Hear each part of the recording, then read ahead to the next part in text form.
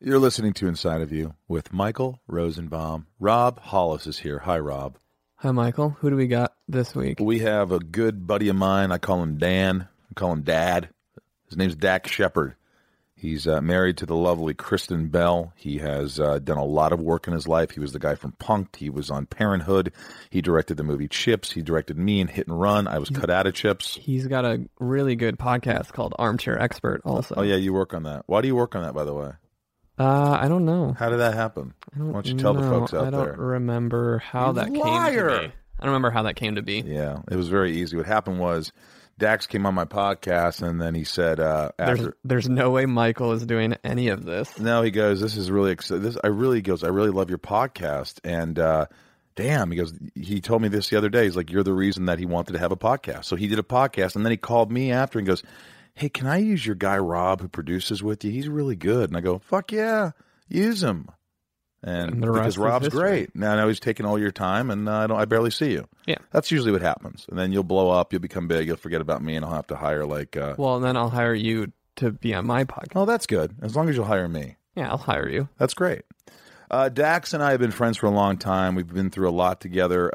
We tell those stories. I think drugs are involved. We talk about his relationship with Kristen, being a ladies' man, and and sort of changing his ways and stopping drinking and stopping drugs, and so many fun things that I think this is a really great episode. And it's, that guy that he beats the shit out of. Oh, of. yeah, this guy threw a milkshake or something at his car, and Kristen watched him do a drop kick to this guy's head. Well, no, this is the guy that tried to mug him. I saw his photo today. Did he try to get mugged? He showed you it? Yeah. The guy's hand. It's in a photo album. Yeah, and Dax, his hand was broken, and the guy's face was a little mangled. He was covered in blood.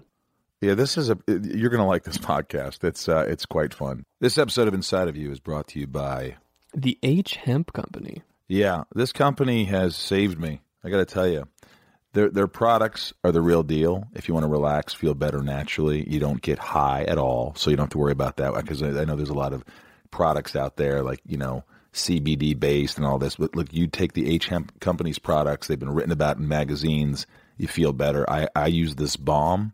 And Rosenbaum. Yeah, dude, I put it on because I got neck issues. I got a herniation in my neck. I use it I've had back surgeries, and I just feel better. Dude. Always complaining about being in pain, and ever since you started using this, it seems like you bitch a little less. It's what I've been looking for, brah. Yep. I could take H Hemp CBD and still function. I can go to hemp.com and I could try it, which you can also do. And if you use Rosie20, you get 20% off, Rosie20. Dax Shepard, folks. It's my point of view. You're listening to Inside of You with Michael Rosenbaum.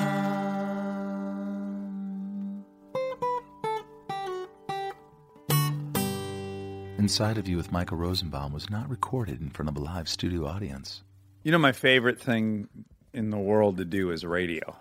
I love it. I'm starting to think that, too. I'm starting to think maybe I should, I have a face for radio, so maybe I should do this. Yeah. But it's nice. It's intimate. It's like...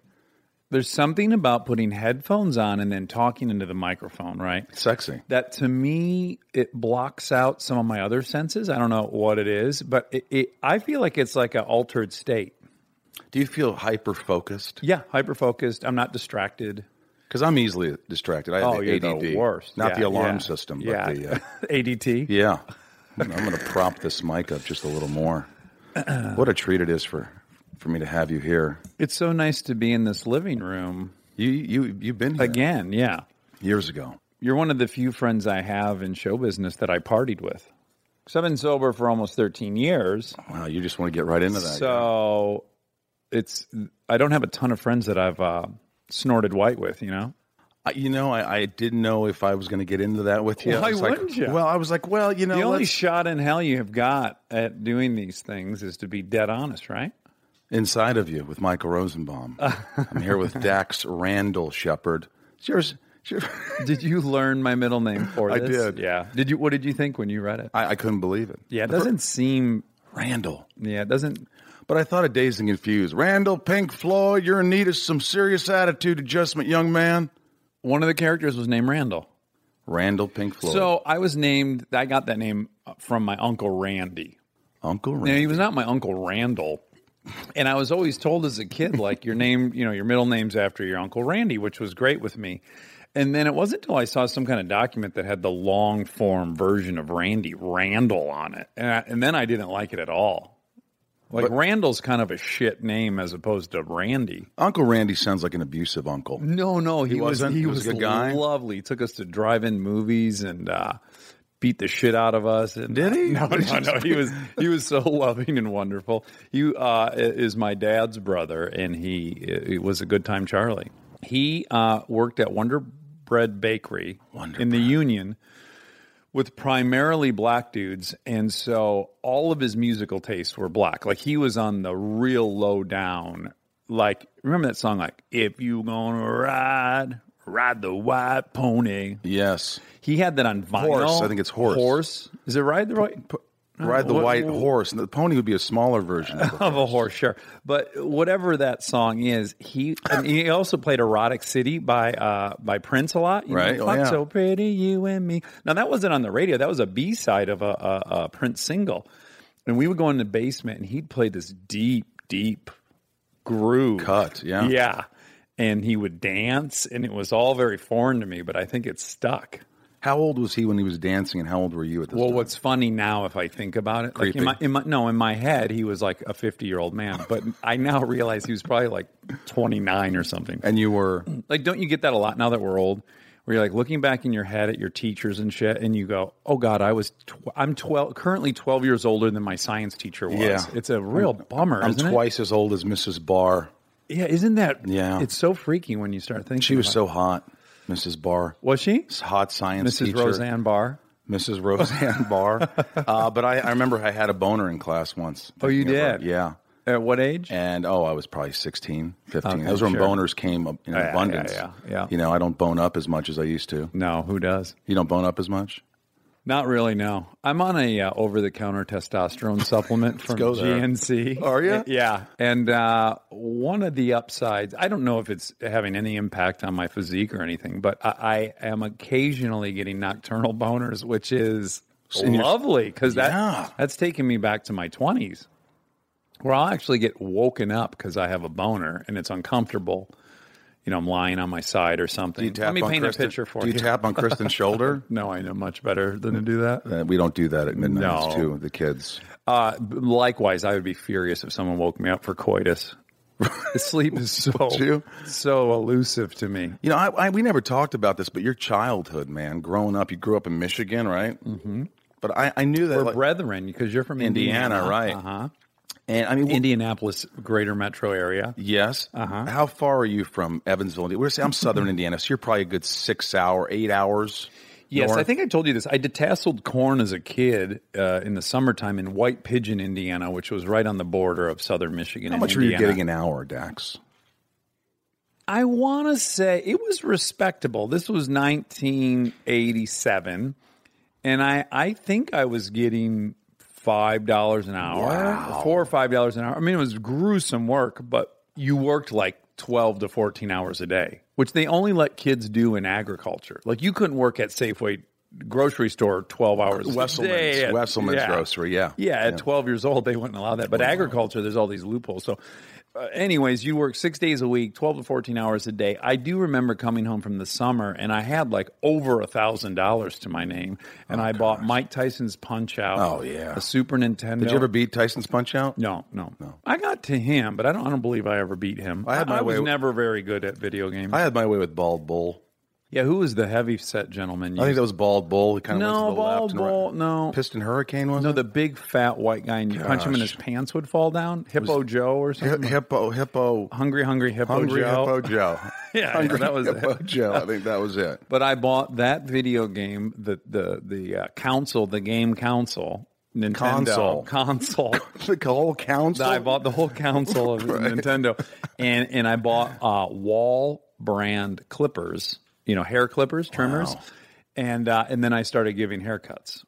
And then well, hang on a second. You gave haircuts. I gave it. I'm a very good hairstylist. No, you don't know that about me. No, I snorted coke with you, but I don't know about that. We've been friends for 14 years. Yes, you need to do a podcast together to learn the real stuff. That's exactly what I talk about. This is true. Yeah, it's weird.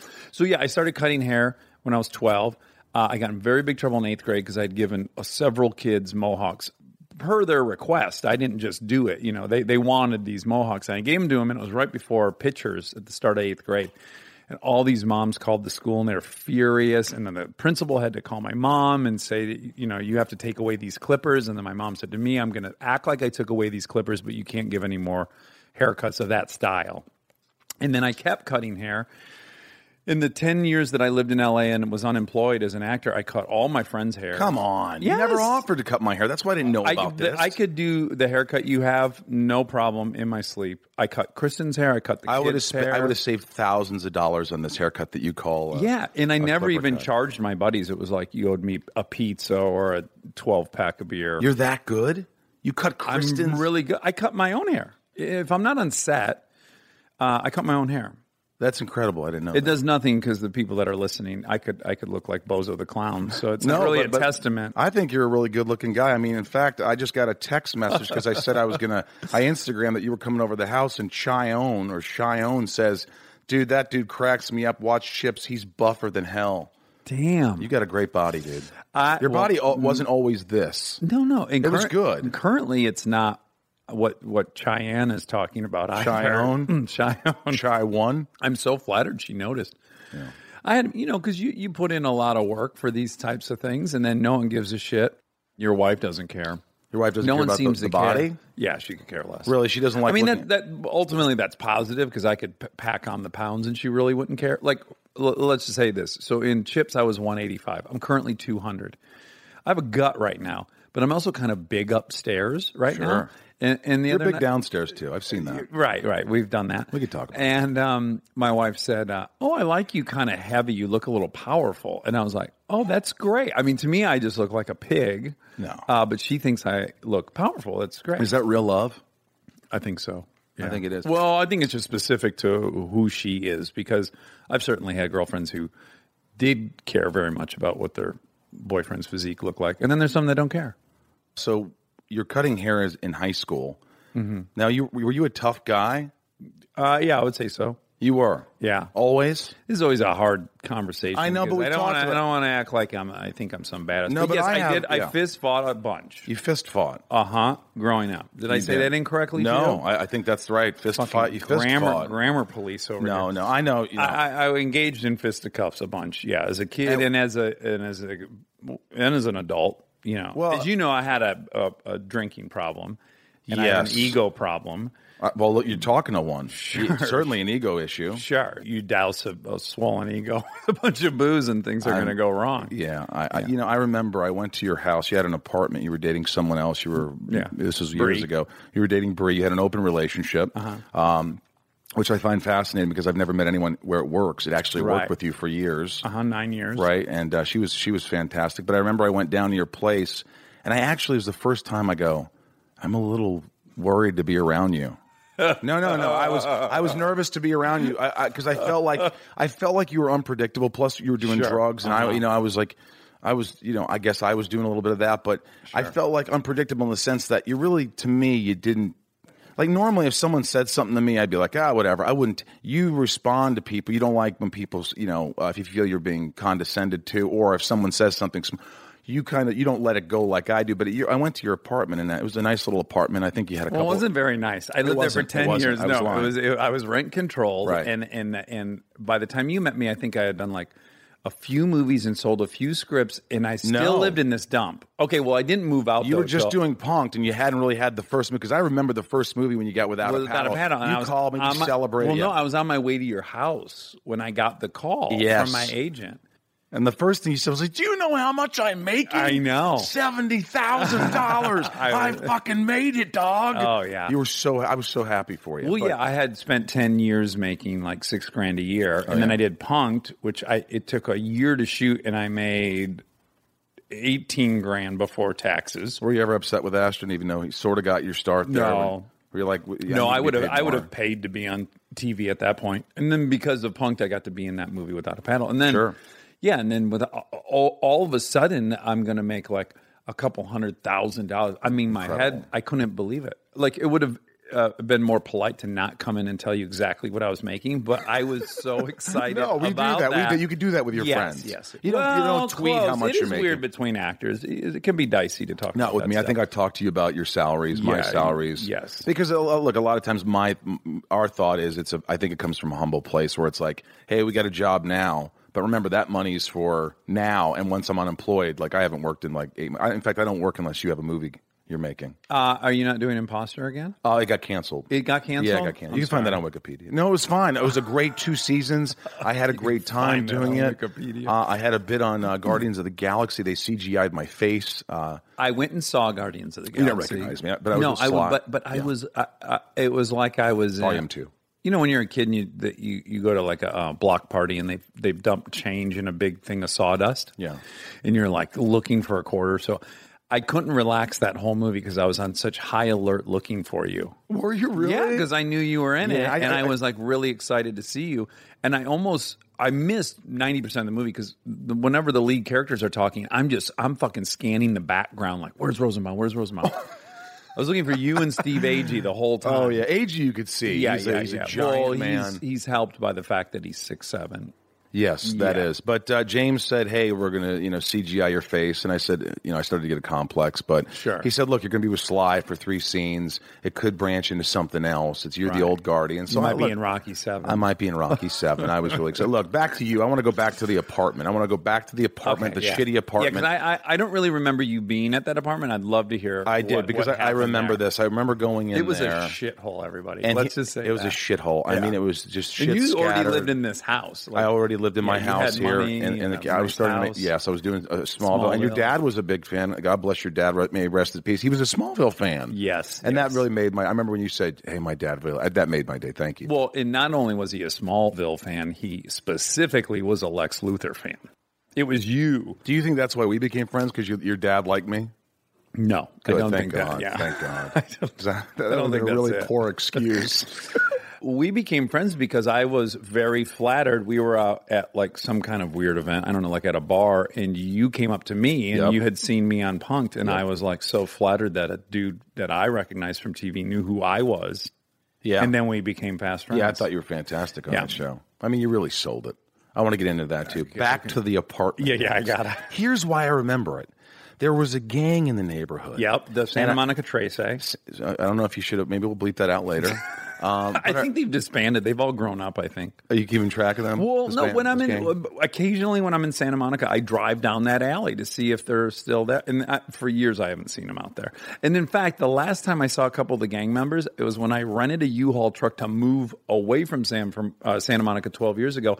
And 2 of the dudes worked at U-Haul, and they were like in managerial positions. And I was like, "Oh, good, they seem to have found a road out of this." Thank God. Yeah. But I remember they said something to you. Something happened. This is when I first said, "Oh boy," because I was in this apartment when you were telling me this story, and this gang member, they tried to mug you. Yes. And most people, I'm going to give you an example of what would happen if a gang came up to me and said, "Give me your money here." Immediately here, take my clothes. I'll walk off naked, so you know I'm not lying to you. I want to live. Yes. But you don't do that. You said something. Well, now I would. Now you have children and things. But I think your approach was, dude, I'm going to tell you right now, I'm going to beat you senseless.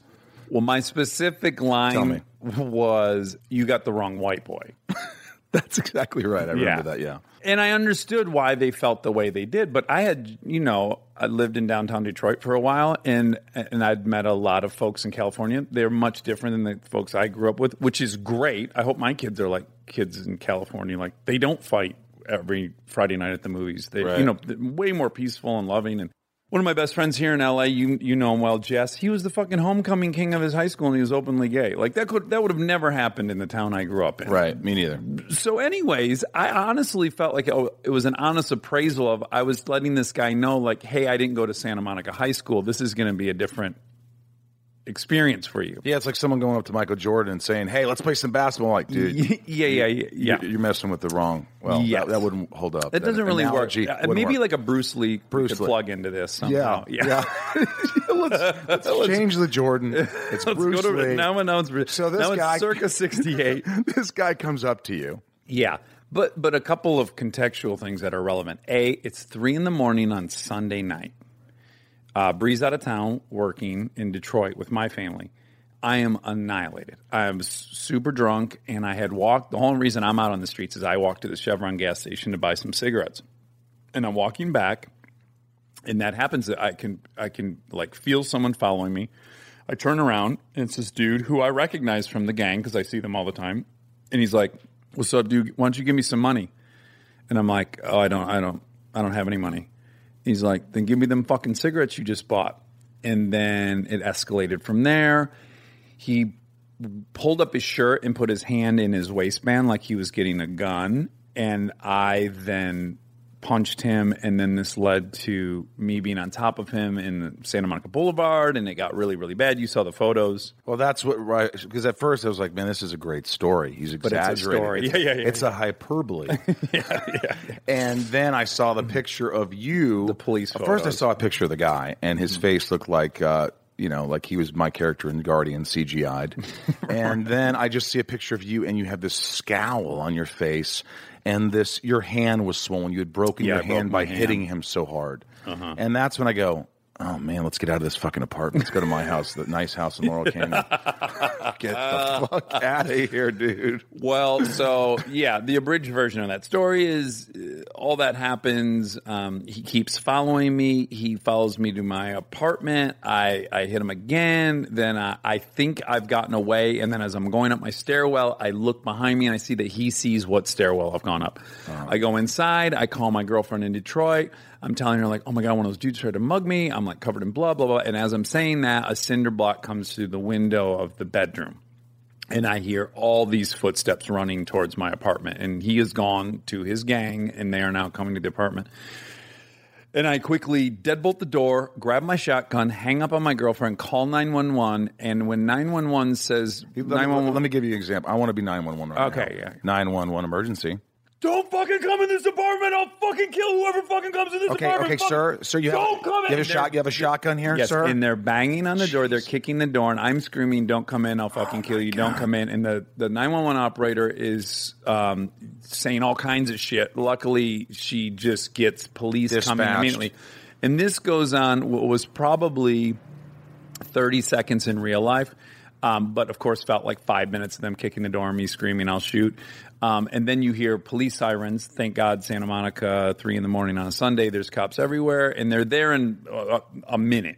And then all the dudes run out of the stairwell, and they scatter, and the cops grab everyone. And then I have like a little moment of sobriety where I kind of start putting together what the scenario looks like, which is there's about 80 beer cans by my lazy boy.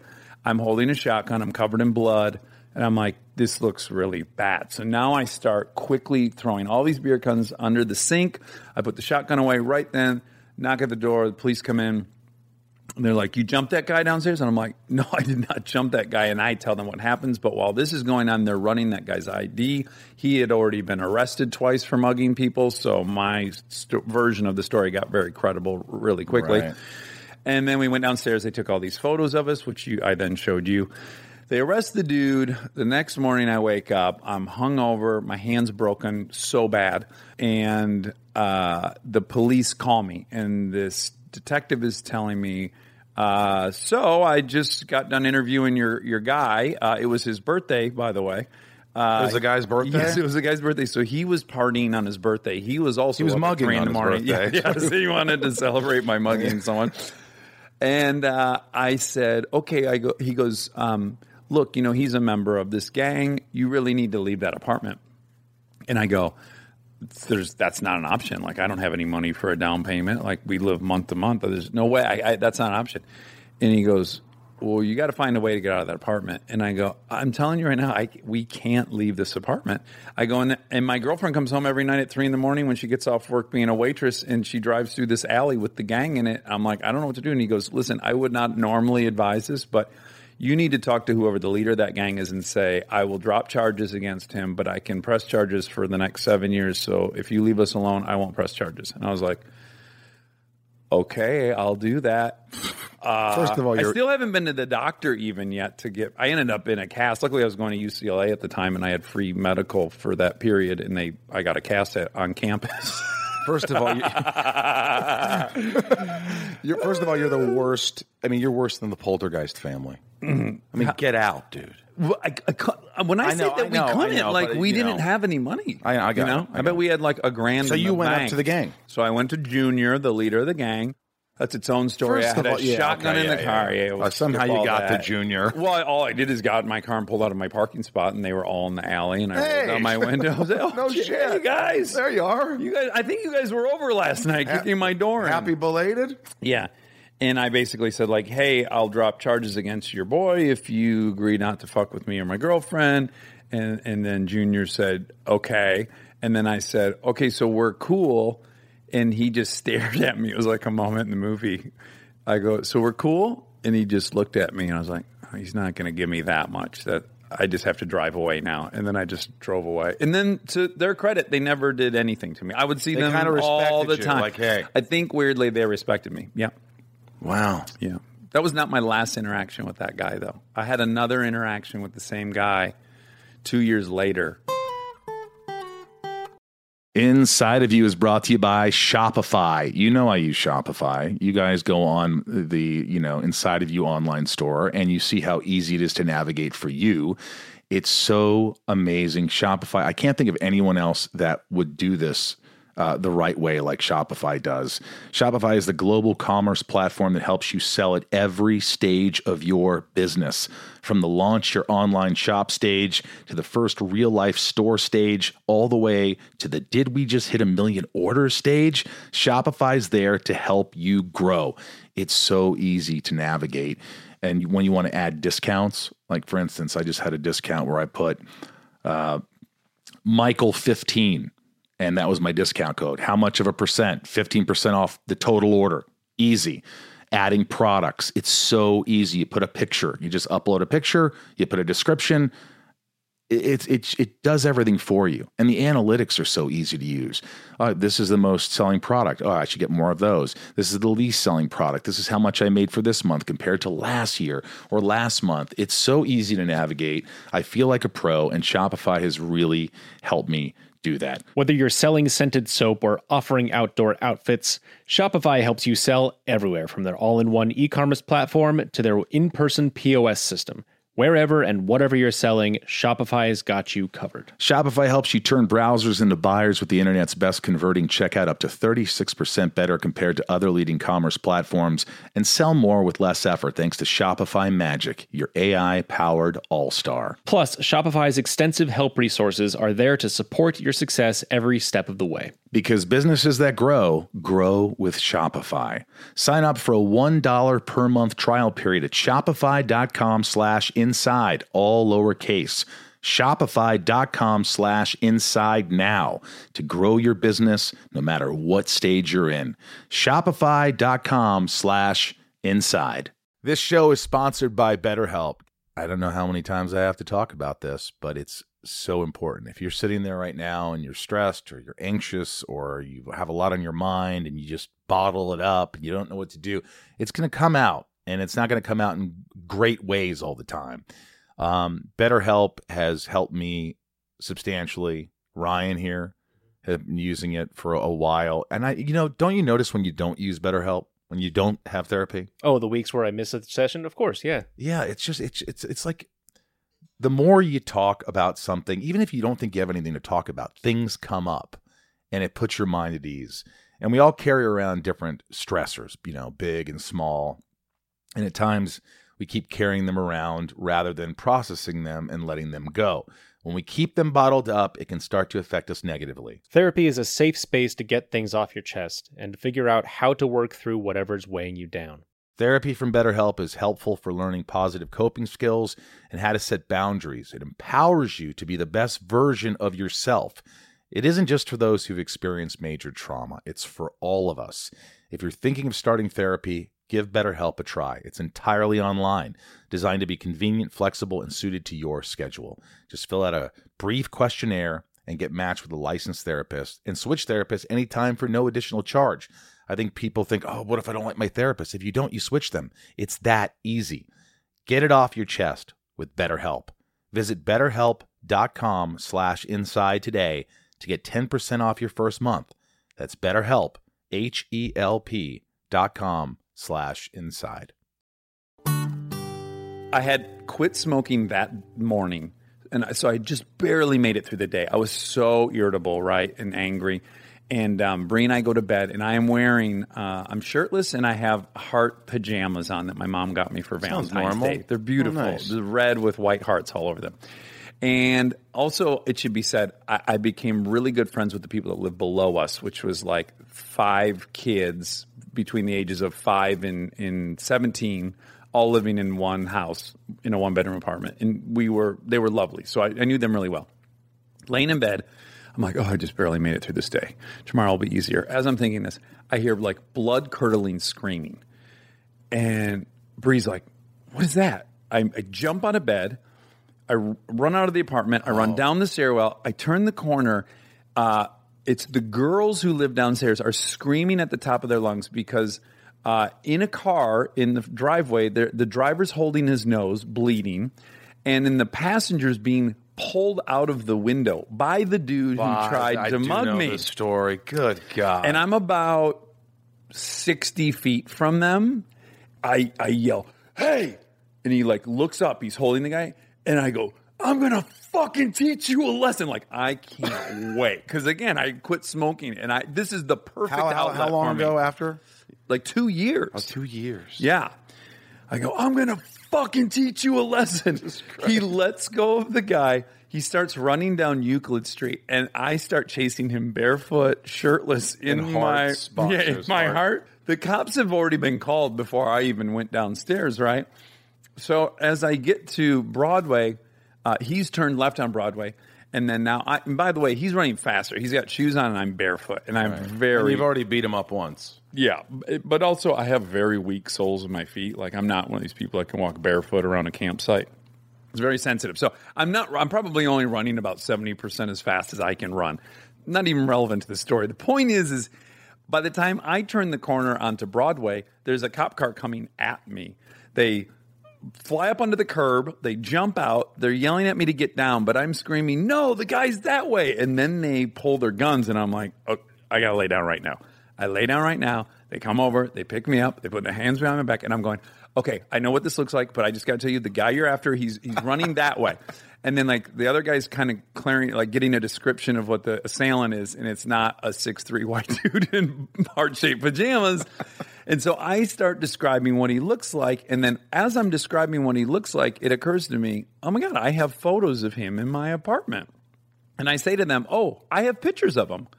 And they go, okay. That's weird. Why do you have pictures of him? Are you guys friends? And I go, no, he tried to mug me a couple years ago. I got the pictures from the police. So they come over to the apartment.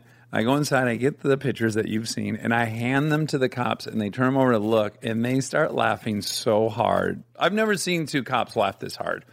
I just don't think under any circumstance what they were expecting was like the photos I had of him where he had been hit by a bus. I mean, you could barely recognize him, whatever. They left with the photos for like a half hour, and then they brought him back, and they never caught the dude. But nothing actually weird happened while you were over, right? You were just learning the history of that I wanted place. to get away. Yeah, of course. I wanted to get away. Yeah, hey, let's go hit the Sky Bar.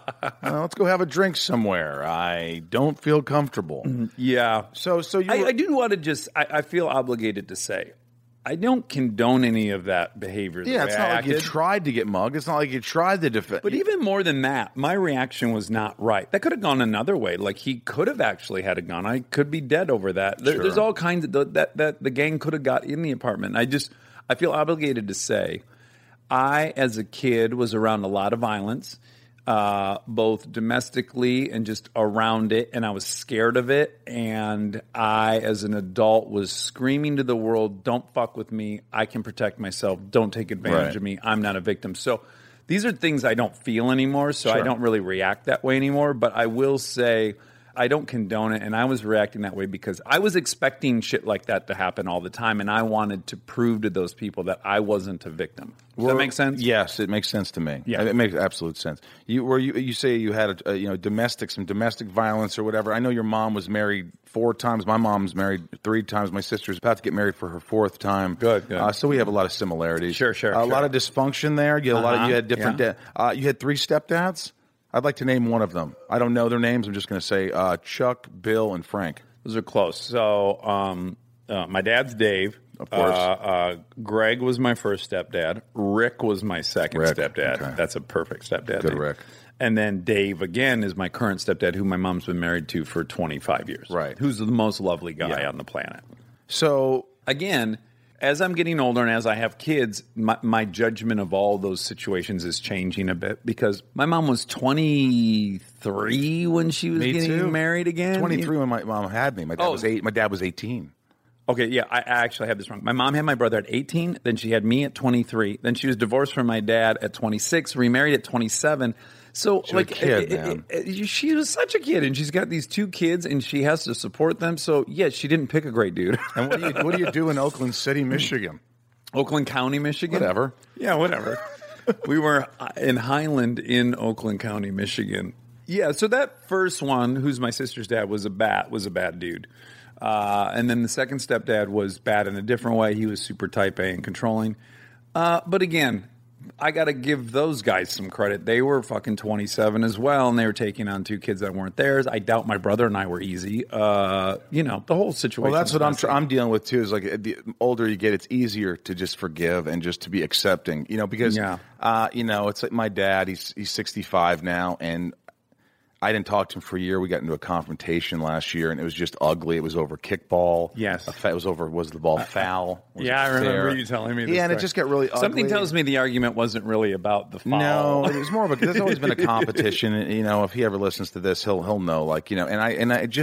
He got in my face, and my brother was there, and it was just ugly, and I didn't talk to him for a year. And then I realized, then he tried to call me recently, and I didn't answer, but I sent him an email, and I said, here's kind of how I think. Here's what I want to talk to you right now. I just kind of let it, said, this is the deal. This is the deal. I don't expect you to change. I'm not living in fairylands. I mean, you kind of are, but yes. Yeah, but I'm like, hey, you got a son who's sort of successful, who's having a lot of fun. I try to be a good guy. Why don't you enjoy it instead of having this? And so, I think now that my grandfather has Alzheimer's, he's kind of turned over a new leaf. My dad's like, he calls me. For the first time, he's like, how are you doing? What's going on in your life?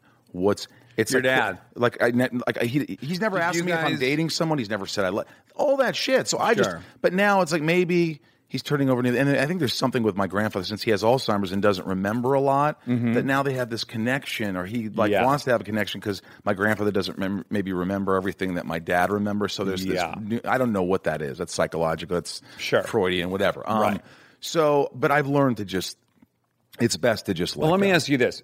Were you a contrarian with your dad all growing up? Like, did you guys butt heads from the get-go? Yes, he was a 1420 SAT, brilliant guy, science guy, chemist, kind of ran a company, never was late to work, and I was a goofy, dumb, colorblind. So I'm just going to guess, though, is that you were a know-it-all. You probably had much different opinions than he did. Then your opinions ended up bearing a lot of fruit. Well, that's weird. That's a weird thing for a dad to have to, especially a dad who's right quite often because he's really smart, to have to acknowledge your success would be to acknowledge that you were right.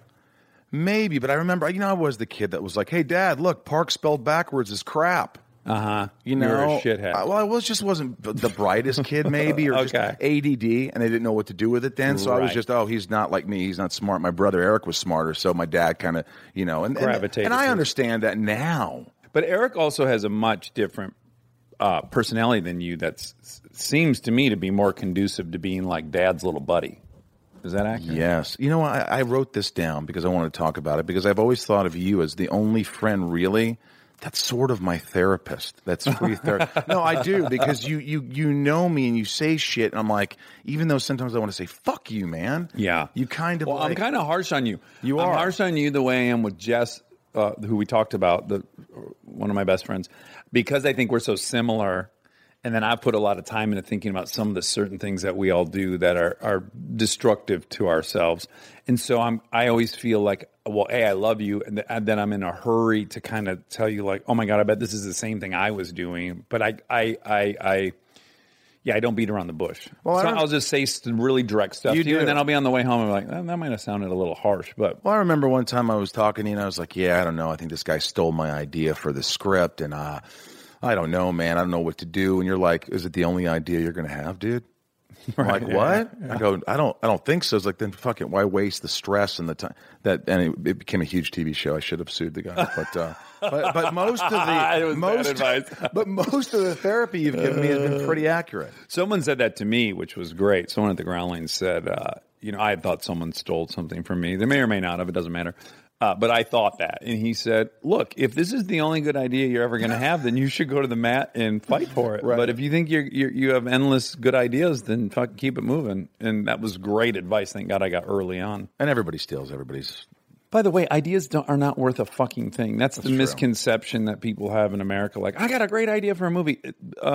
A million people have thought about it. Execution is what's priceless. Execution. You see 10 people make the movie about the same exact thing, and one of them's Pulp Fiction, and the other one is 10 heads in a fucking duffel bag, or whatever the hell that movie is. It's all about execution. There's so many things that are like, the idea blows, really, if you boil it down to one sentence, but the fucking movie's amazing. What the hell is Flirting with Disaster about? I don't, Yeah. I don't know. I don't think I saw that one. You haven't seen Flirting with Disaster? No, is it a good movie? Oh, it's amazing. I've missed a lot of gems. Yeah, it's tied for probably top 3 comedies for me of all time. What's 1 and 2? Slapshot is probably Fletch and Raising Arizona. Yeah, those are good ones. Yeah.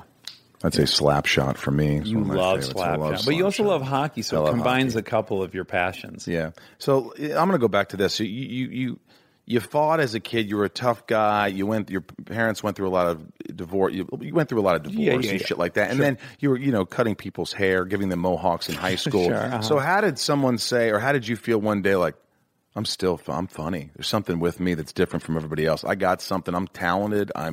What got you out of Michigan? Well, not that you can't be talented in Michigan. Right. But you probably can't launch a acting career in Michigan. Maybe not. Yeah. I don't think it's been done many times. Although there is this weird movement. I just learned about it recently. But there's the guys from Detroiters that are from Detroit. Key and Peele are from Detroit. So now it's kind of happening. But at any rate, in elementary school, very dyslexic, went to special ed. People called me a retard. I was not getting any attention through raising my hand and having the correct answer. That wasn't happening. So I was getting attention by being a smartass. So I thought at least I was funny all through school.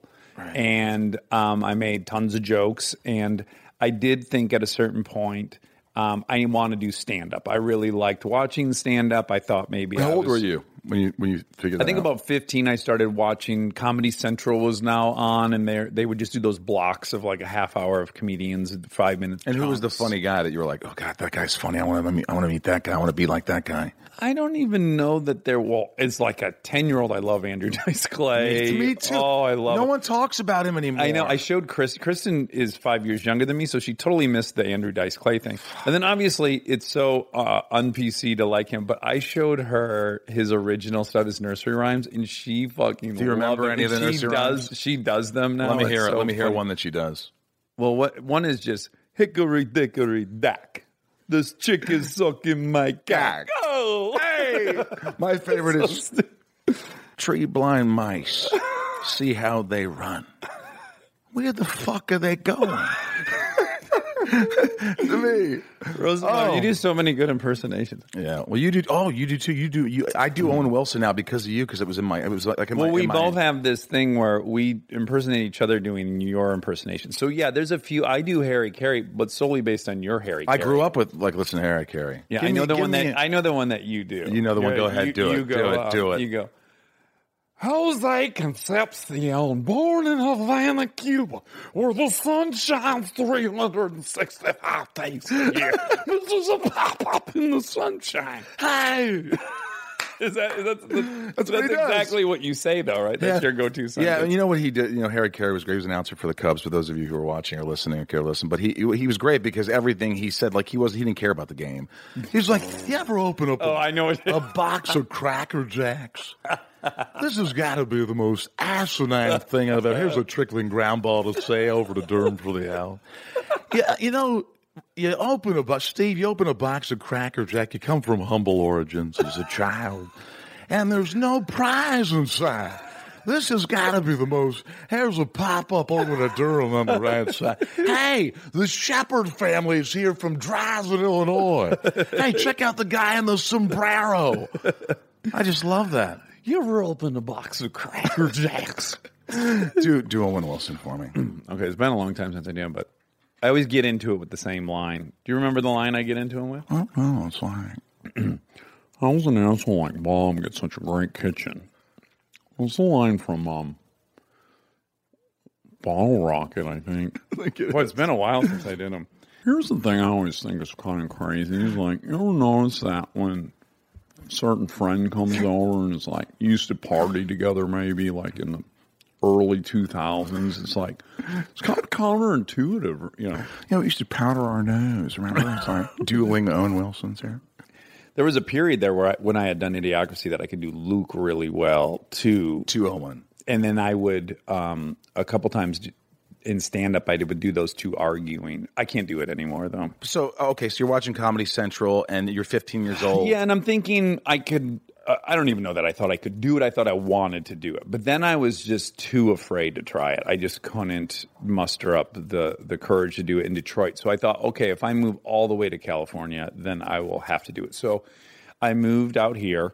And with the goal, really, of just doing stand-up, and then... No training, really? No. Anything.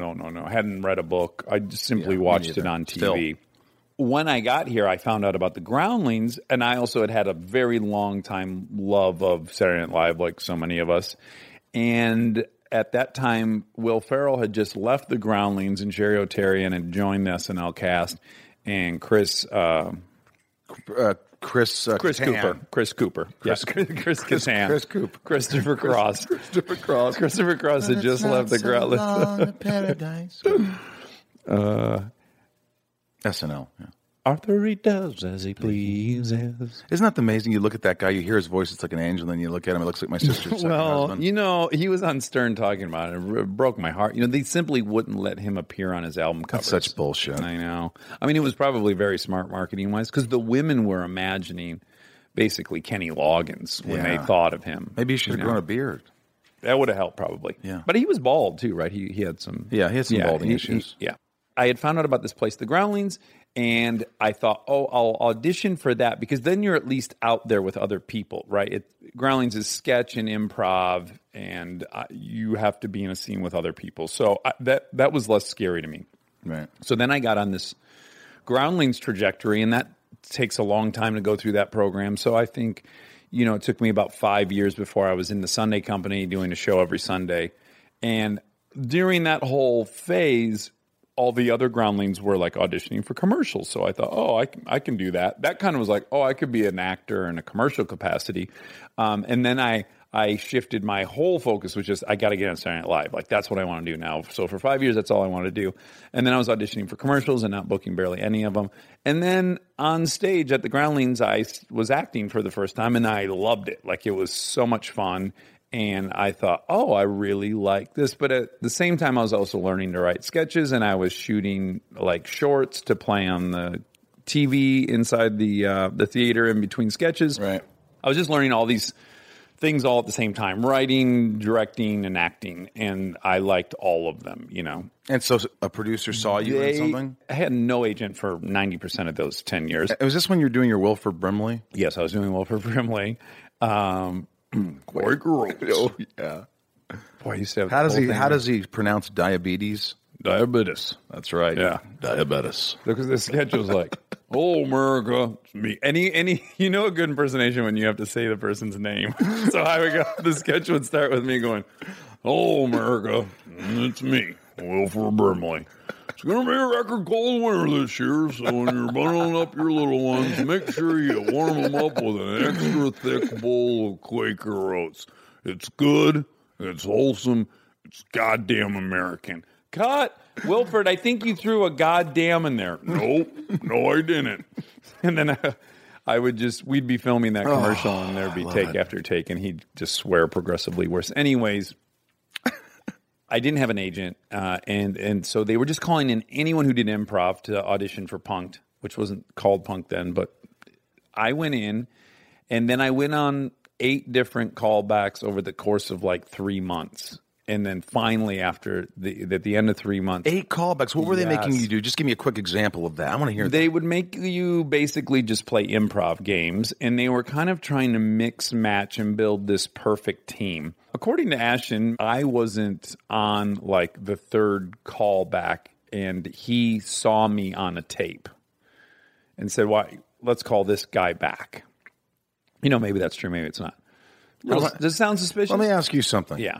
When you're directing Hit and Run or Chips or a movie or TV, whatever, do you ever go, you know what? There's nobody here, but let's look at those old tapes that nobody liked anybody. See if anybody's in there. I personally haven't done it, but that's not to say. I'm not calling him a liar. Yeah. Saying I wouldn't probably do that. That's exactly right. I wouldn't probably do that. But then again, he's a very hardworking dude. You cannot take that away from him. And that was his first TV show he produced. So he may have sat there and fucking watched every single tape. But at that point, why not just go to the audition? But whatever, it doesn't matter. So he brings you in again. He brings me in, and he and I kind of like each other right away. I think he started showing up on like maybe the 4th audition of these 8 auditions.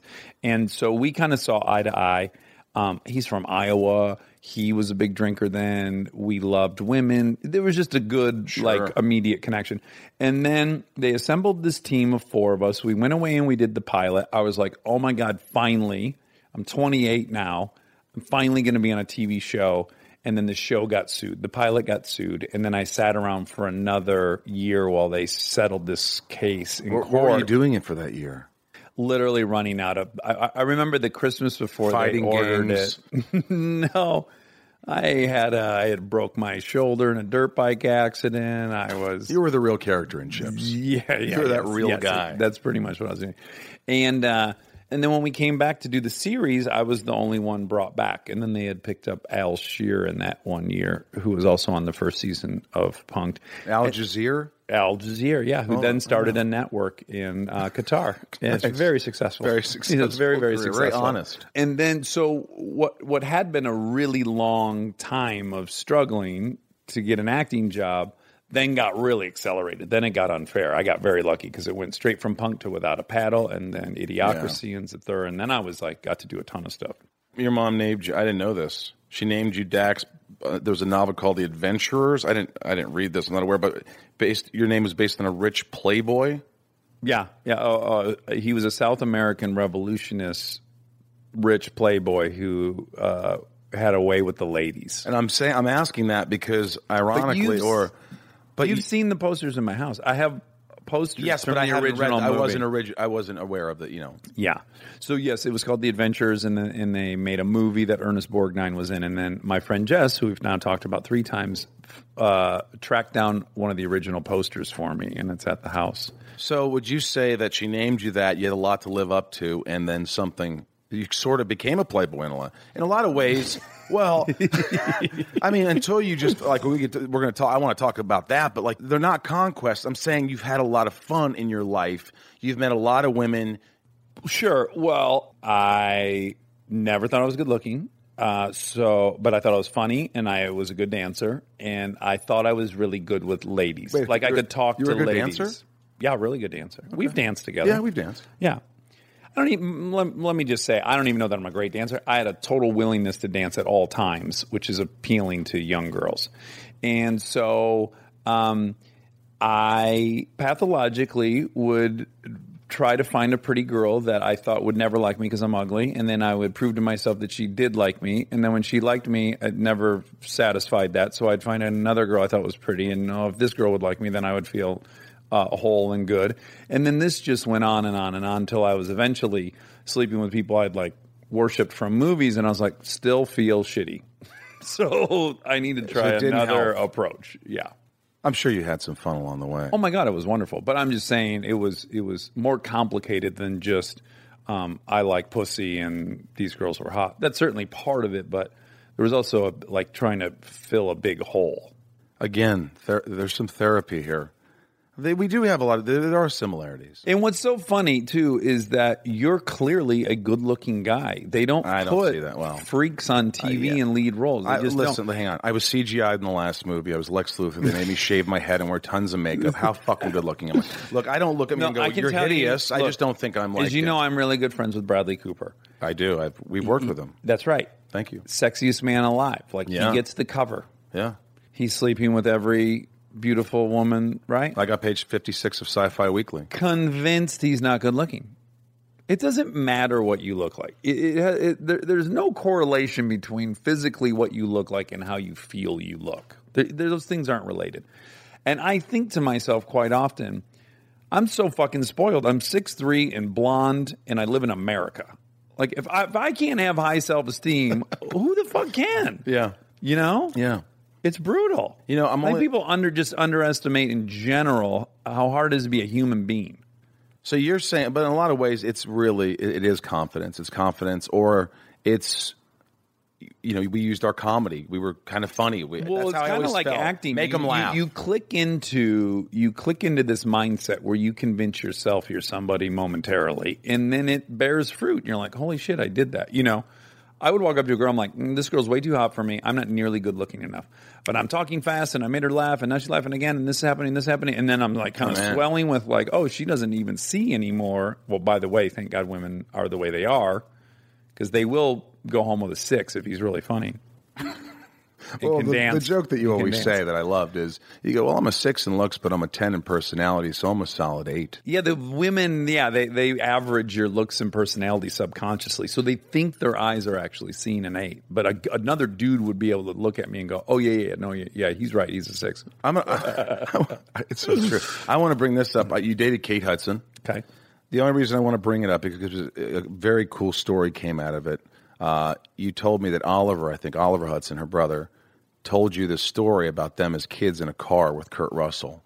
Oh, yeah. And I love this story. Yeah, so definitely a highlight of that whole period was getting to know Kurt Russell, who was your idol. It's very rare that people live up to what you've made them out to be in your mind when you know them. Sylvester Stallone for me did, and Kurt Russell probably for me, Kurt, yeah. A lot of these people I've met, and I'm like, oh, that's a bummer. They're not really like that. Of course, I'm sure people meet me and think I'm a big letdown too. But at any rate, Kurt Russell is fucking every bit as cool as Snake Plissken's he really ever is. was. Yeah, he really is that guy. So, yes, and mind you, I heard this story once from Oliver, and I almost didn't believe it. Kind of like when I was telling you about the mugging thing. Mm-hmm. I barely believed it when he told it to me. But then I asked Goldie directly, like, hey, what happened on that Hawaiian vacation? And then she went through the exact same details. So it 100% happened. So they were all on a family vacation in Hawaii, and apparently they were on some twisty road, and Kurt was tailgating this semi that was going really, really slow. And then finally there was a little opening, and he passed the semi recklessly, and then right around the next turn there was a stoplight. So he gets in front of this semi, and then there's a fucking traffic light. And they're at the traffic light, and Kurt sees that the driver of the semi is out of the truck and coming at the car. And the guy is a huge Hawaiian dude. And so Kurt gets out of the car. He doesn't want to get punched through the window in front of the family. So he gets out of the car, and he kind of meets the guy at the back of the car. And he says to the guy, hey, I'm so sorry I passed you. I'm with my family. I don't want any trouble. And the guy says, you know, tough shit, motherfucker. You got trouble. And Kurt says, please, man, I'm with my family. I don't want anything. He turns around to walk away. The guy pushes him from behind. He pivots, turns, punches the guy in the mouth. The guy goes down to the ground immediately, blood coming out of his mouth. He reaches into his mouth, and he has a fucking tooth in his hand, and he says, I got my fucking tooth knocked out by Snake Plissken's. Plissken's. It's plural. And he was stoked that he got dropped by Kurt. Oh. Isn't that great? That's the best story ever. So great. God. I love, too, that he was trying to get out of it. He's trying to be a good family man, but that you just can't lay hands on Snake. Yeah. You're gonna be missing a tooth. You don't want to mess with Snake. Yeah. So you can see where I didn't believe that story the first time. Oh, yeah. Yeah, because when I asked Goldie, of course, she was like, Oh, it was the worst. Kurt, the way Kurt drives, it started with how he drives, and then I was like, okay, this really happened. So you're doing drugs. I remember one night we're doing drugs just to go to another place here because I want to get somewhere. We went roller skating. Uh-huh. I smell your part. Yeah. We don't have to talk about that. No. But I smell your part is just something that that's just That'll between be an Easter egg. That'll be an Easter egg. Hashtag I smell your part. But I remember we were Hashtag can I smell your part? Can I smell your part? We were roller skating at the Palladium in Hollywood, California. We'd probably gone through a lot of powder. Let me just say, too, that Rosenbaum at that time were like the quintessential newbie Hollywood, like guys from Entourage. We were going to every premiere, anytime they were giving away a bar of soap, we were there. Anything free, exciting. Yeah. It was like the Love Boat every night. Exactly. We went to the Palladium. I believe we could have been in my conversion van. We weren't. I was driving because when you said, do you want to smell this part? You were in the passenger seat of my car. I was. Yeah. God, you remember that so vividly. Mm-hmm. I do remember. What car were you driving? Were you driving that thing that you got free from Punk'd? From GM, yeah. GM gave you a car. Either had an Escalade or a CTSV or something like that. But I remember we were doing a lot of drugs and a lot of drinking, and we went roller skating, and it was a lot of fun. But I remember it was about 2:33 in the morning, and we came back to my house, and I said, I have a prescription for Xanax. I am not a good sleeper. I have back issues. I'm going to take a half a Xaner, and I'm going to call it a night. It's almost 3 a.m. Yeah. And you're like, okay. Mm-hmm. And the next morning I woke up at about noon, and a full bottle of Xanax was gone. There was no thank you note. And you had gone out. I had taken the snort, the rest of the snort, some Xanax, and I think some liquor out of your fridge, like 4 or 5 beers. Oh, I'm sure. Or something. Yeah. I basically just took everything you I was had. missing everything from my house the next morning. I had to go grocery shopping. It was really humiliating. Luckily, I haven't acted like that in 13 years. But yeah, I thought you were dead. I was like, there's no way if he took. But yeah, I regularly took all those things, and I miraculously didn't end up dead. I've had friends in sobriety who have died doing this exact same combination of things I had done numerous times. Like, it's so fucking lucky, it's ridiculous. But that one of my terrible qualities was if I was fucked up, because I did have this arrangement with other friends of mine who were equally addictive. Like, whoever had shit, you did all the shit. So, like, my friend Scotty would come into my house at 4 a.m. and take, like, 4 hits of ecstasy he knew I had that we had bought together. And then he would just... If you have them here... he'd replace them. And then I would do that as well to him. So I kind of was in this like, hey, he's got this shit. He gets it. I need all this stuff tonight, and then I'll replace it next week or whatever. But you didn't really get it. It was pretty weird to wake up and I had basically robbed you. So fucking terrible. So no, it wasn't embarrassing. I mean, look, you had an issue. But what's amazing to me is I really always say, like... Look, you had an issue, Well... I was insatiable. You're one of these annoying people like my friend Nate Tuck, who we both love. I love. Produced Hit and Run with you.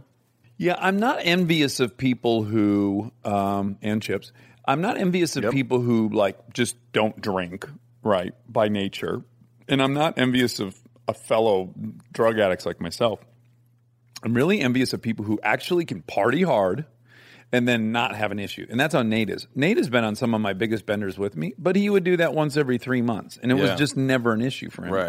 Or like you, he would go to bed at 3:30 in the morning. Yeah, I knew when to call it quits. I just felt like maybe it was that you just had you had more stamina. You had more, the drugs. A better constitution. Well, I felt like I was so tired. Oh, yeah. I was so done. And you were ready to go. It's like you were superhuman. I kind of gained energy the longer it went. Yeah, I think that's what happened. But the way to do it, like if you got to pick from birth, it'd be like, I would love to have experienced all this partying and then just never had an issue with it, which is kind of what you did. It's pretty miraculous. Yeah, I don't know what it is because there's some addiction in my family. We don't have to talk about that. Sure. It's not inside of me. But you have certainly done most of the drugs. I have done a lot of the drugs, but I felt like, you know what? Wow, I like this a lot. I think if I do this, if I keep doing this, it's a bad thing. But if I could just do it every once in a while. The only really destructive thing you have is this fucking cigarette thing. Are you still smoking cigarettes? Well, no, like an occasional cigarette, but I use this little, like, the little vape thing that gives Where you is it? popcorn Where lung. the fuck is it? I need a cigarette. No, but I do. Yeah, that's not a good. The vapes, are they? I don't think so. I think they're finding out that it's maybe worse, right? But I don't know. Just the word popcorn lung, which apparently it gives you, that sounds disgusting, doesn't it? Oh my gosh! Yeah. Thinking of fucking popcorn in your lungs. I'm getting an anxiety attack. Yeah, really, totally. I thought I was doing a good thing, not smoking, and doing the vapes. You're doing the gum. The gum you've been doing. I do for the years. lozenges. Yeah, I've been on them for 12 years. Lozenges. I like that. Lozenges. I don't know how you managed to, like, to me, I mean, there's stories like Robert Downey Jr. And you're like, oh my God, this guy's a train wreck. He's never going to get it together. This guy's done. And now he's Oscar nominated. Oh, yeah. Amazing, talented. Like, Biggest star in the world. Biggest star in the world. And then I look at you and I go, I knew you and I was like, dude, whether I was at your apartment thinking you're going to get gangbanged or whether I thought you were going to, like, cut the wrong guy's hair. Or whether I thought you were going to get fucking, you were going to fuck the, you're going to Eventually you will cut the wrong guy. You're going to show your dick to fucking Kurt Russell and he's going to knock you out. I don't know what's going to happen. And you quit drugs. Mm-hmm. You quit alcohol. Mm-hmm. Completely sober. Quit cigarettes. Mm-hmm. Met a girl. Mm-hmm. Got married. Mm-hmm. Had 2 kids. Yeah. It's pretty wild. And I'm still friends with Tom Arnold. During that whole thing, we're both still friends with Tom. But it's just it's amazing to me that's like your biggest success, your family and what you did to get there. And I'm sure like you fight every day to stay sober. I mean, is there like one day do you ever still feel like a beer anymore? I don't fight being sober. Largely, that's not an issue really. But being married and having kids let's say this. I don't feel a desire to drink because I do daily work, right? As long as I'm doing preventative stuff, I don't ever feel that way. And the marriage and kids thing is identical. I think a lot of people think you choose right and that's it. And that's so not my case. Maybe other people have that. But in my case, you're daily having to check what you're saying. You're daily having to say, like, am I really mad that she did that, or I'm just scared because I think she really doesn't care about right. If you're not doing all that stuff, I feel like the easiest thing that can happen in a relationship is just like one layer of resentment, then another layer of resentment, and then all of a sudden you have, it's not disdain, but as soon as I have contempt for a partner. Like there's a chapter in a Malcolm Gladwell book in Blink, and it's about thin slicing, right? And how quickly people can make these judgments. Well, there's a guy that's been studying married couples for 20 years at Stanford. I might be getting the college wrong, doesn't matter. He's been recording these couples have an hour-long conversation for 20 years. And he asks them to talk about something that normally causes them to fight. And he watches them. And he can predict with 95% accuracy after watching this tape who will get married or who will stay married and who will get divorced. He can predict with 85% accuracy after only watching it for 15 minutes. But he can predict with like 80% accuracy within 3 minutes of watching a couple talk whether they'll get divorced of how or they not. interact together. And the number one thing is contempt. So if the guy's like, well, you never come home, and she rolls her eyes, she is saying, you're a fucking dumbass. You're labeled in my head as a dumbass. Not you're acting currently like a dumbass. You are a dumbass.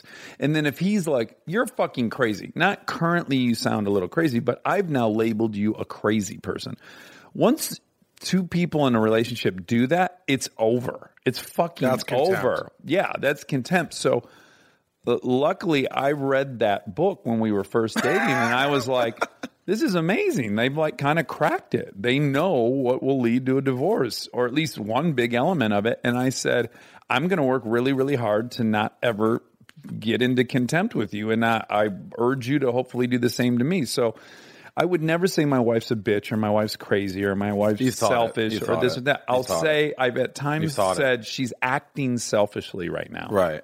She's acting narcissistic right now. Now, see, what I want to say is like everybody in America. I mean, you're like America's sweetheart. So you're like. I mean, people love you. I love you, but like you're on Ellen, and Ellen loves you, and and you're everywhere, and you're like very bizarre. They're the perfect couple. Do you ever feel like, God, man, if they only knew, or if they know some shit? Well, we're very honest about that. We're a perfect couple that started going to couples therapy 4 months into dating. So I don't know how fucking perfect that is. How do you do that? Yeah. So, we try to, anytime we're asked about it, dispel this notion that we found our perfect match. That's so not the case. She and I are fucking opposites. You know her and you know me. We couldn't have had a different background. We couldn't have different interests. We couldn't have different concerns and things she's passionate about and I am. There's no similarity almost. So we're not perfect for each other. Other than what is perfect about us as a team is that we're fucking opposites and we force each other to see the other side of every argument. Right. And that's been really helpful to me. I think I've changed a lot through dating her because I have to compromise with her daily, and so I've definitely grown more towards her and she's grown more towards me. But it was not perfect match made in heaven, easy peasy. So in the beginning, it's not easy today. She works a ton, I work a ton. We have 2 little kids. It's fucking hard, Delta and Lincoln. Named after cars? Well, one was named after a car, Lincoln. And then the second one, you remember DeCastro, the stunt coordinator on both Hit and Run and Chips? Yeah. He texted me when he found out we were having a second kid, and he was joking. He said, what are you going to, like making fun of us naming a girl Lincoln? He said, what are you going to name the next one? Navy SEAL? Delta Force? And I was like reading this text out loud to Kristen laughing. And I was like, wait, Delta Force? Delta? That's a pretty fucking beastly name. So her name was a joke that bit Steve in the ass. That's amazing. Yeah. How hard is it to be a good dad all the time, to be to have the patience, to be a good husband, to not flip the heck out? I mean, what do you do? I read somewhere you work out all the time. I think you told me that anyway. But you work out a lot? That's kind of gives you makes you feel happy? Yeah. Basically, here's what happens. If I feel depressed, which happens, I go through a little checklist in my head and I go, did I work out this morning? It's always no. Was I of service to another dude who needed help, even if it's 10 minutes a day? Like, there's plenty of guys who I know who are sober who reach out to me, and I could choose to be of service and talk to them or ignore them. So basically, when I start going through the checklist and it's like, no, you haven't worked out. No, you haven't really helped anyone but yourself lately. This, that. I feel like shit. So for me, it's a really simple equation. And if I do those things, I generally feel good. And if I don't do those things, I generally hate myself and have low self-esteem. Do you have those on your posties every day where it's like, I'm going to do this? Or do you just remember I don't. I think after 13 years of being sober, I know what it is and I know whether or not I'm doing it. For many people I know, kids have this incredible ability to teach you whatever the fucking thing is that you haven't mastered yet. Mine is I'm a control freak. I'm impatient. Yep. And I want things to go my way. If I feel like things are out of my control, I start getting panicky and then I get aggressive and I do all these things. And kids are the ultimate exercise in you have no fucking control. You would think that you'd be able to put a shirt and pants on a child who's much smaller than you anytime you'd want. That's not the case. It can take you an hour to put a fucking shirt and pants on a kid. And just learning to relax in those situations and just go with the flow and go well, they're not going to change. So who's changing? The 1-year-old or Dax? One of us has got to change or it's going to be a miserable outcome. And then learning those patience from those 2 kids and my wife, that takes a ton of patience. I find that in general, I've gotten way more patient, which is probably my worst intolerable character defect. If you've been with me in traffic, I'm so fucking impatient. I get nervous. It's terrible. Yeah. I don't like that anymore. You're not? For the most part, no. I haven't, I started slow. I started 3 years ago, my New Year's resolution was no more screaming at people in the car. I was not allowed to scream at people. Does it make Kristen really uncomfortable? She hates it, of course. Who would like it? But other than maybe some of my knucklehead friends from Detroit who are also screaming at the other person. So then the next year was no hand gestures either. So I spent a year not yelling at anyone, but flipping people off, all that kind of stuff, waving patronizingly. And so then I knocked that off. And then last year was no more honking my horn. Can't honk my horn at people. No matter what, even if it's a little... No, if someone's stuck at a light, we've been there for 10 seconds, but I'm talking more like honking the horn when you think they're going to get over, or they've gotten over, so you slam on your horn, or whatever. Yeah. I am only allowed to use the horn as it's intended. Like, I'm going to hit somebody, or they need to look up because of the light screen. So now I'm over honking, yelling, and hand gesturing. Is this through therapy? No, this is through you just meetings. Will. Yeah, 12-step meetings. 12 Now, is it wrong that I'm actually listening to this and taking this advice and going, I'm going to do that? There's a few things you said already. Like, I'm not going to honk my horn as much. I think that's great. I'm not going to. I think that's the advantage that I have quite often through sobriety. I'm in a room listening to other men. There are men in there that I look up to, or that they have something I want. And I'm able to learn from them without being taught, which to me is everything. Because I'm also a know-it-all. And as I told you, I was in learning disabled classes. So when people start giving me tutorials, I get really defensive. Like, what, you think I'm fucking stupid that I don't know this? Same thing. I feel like an idiot. And so I'm in an environment where I can learn from people who are not trying to teach me anything, which has been hugely helpful. So everything I'm saying to you, I heard from somebody. Some guy was like, I get mad at myself for being pissed off in traffic because eventually I realized this, or whatever it is. And then I can just steal from them. What amazes me is I didn't know this. Magna cum laude at UCLA. You didn't? Fuck, no, I didn't. I would have thought when we were drunk I would have bragged about that. You did not brag about it. What does that mean? What does magna cum laude mean? Does that mean 3.9? Well, it's determined every year. It's basically, I think, top percentages, right? So I think it varies from college to college, right? There's colleges like Stanford, I believe, everyone gets A's. So I don't know how they do it there. Right. But at UCLA, the year I graduated, I think Summa was 3.9, Cumma was 3.8, and then cum laude was maybe 3.7. And you probably recall, this is why I think you would recall this, because I was magna cum laude, and then Bree started UCLA right when I graduated. I forgot about that. She was Summa. She was better than me. Summa is bigger than magna. She was better at all things than me. But condoms, the magna. The Magnum bigger. Condom is it the biggest now? I've been out of the condom maybe gang XL for 10 Magnum. years. Magnum. I feel like they did release an even bigger one, right? Now they have an XL. I don't know. Magnum. I'm not there. Well, what's amazing is, what I like is you're just a regular dude. You're from Michigan. You just seem. I take a poop every morning. But you take a shit every morning. But you're really obviously a bright guy, and I think that's why you get kind of upset when people talk down to you. I think when people, especially maybe in the business, who've done a lot of work, they're like, who's this guy who wants to do this? Let me tell you about this. And then you right away are like going, dude, I know what I want. I know what I'm doing. Yeah, and what's great is all of these issues, all roads lead back to self-esteem. It's really that simple. If you feel great about yourself, the person that's talking down to you will have no effect on you. You'll be able to see it for what it is. That guy likes to tell people how to do things. Whatever, that's his thing. He enjoys that. He's got his own laundry list of insecurities, and that makes him feel less insecure. Yeah. And when my self-esteem is low and that guy's doing that, I'm going, this motherfucker thinks I'm an idiot. But that motherfucker's never even thinking about me. He's doing his own thing for himself, Right. And how I interpret that is based 100% on my own self-esteem in that moment. And there are things you can do as a person that are esteemable acts, and there are things that you can do that are selfish acts, and they leave you feeling different ways. It's amazing how you've evolved. And if you go to Hometown Buffet, nothing against Hometown Buffet. By the way, you like those? You hear the Gardeners? Yeah. Does that bother you? Not at all. Think it'll bother our listeners? No, they'll like it. You like it? I think it adds a little contextual. It's like Foley. Hey, we're at my house. Some people would, Gardeners here. Yeah. They may think we're doing this in the driveway, but other than that, I think it'll be nice. Can we fix this in post, Rob?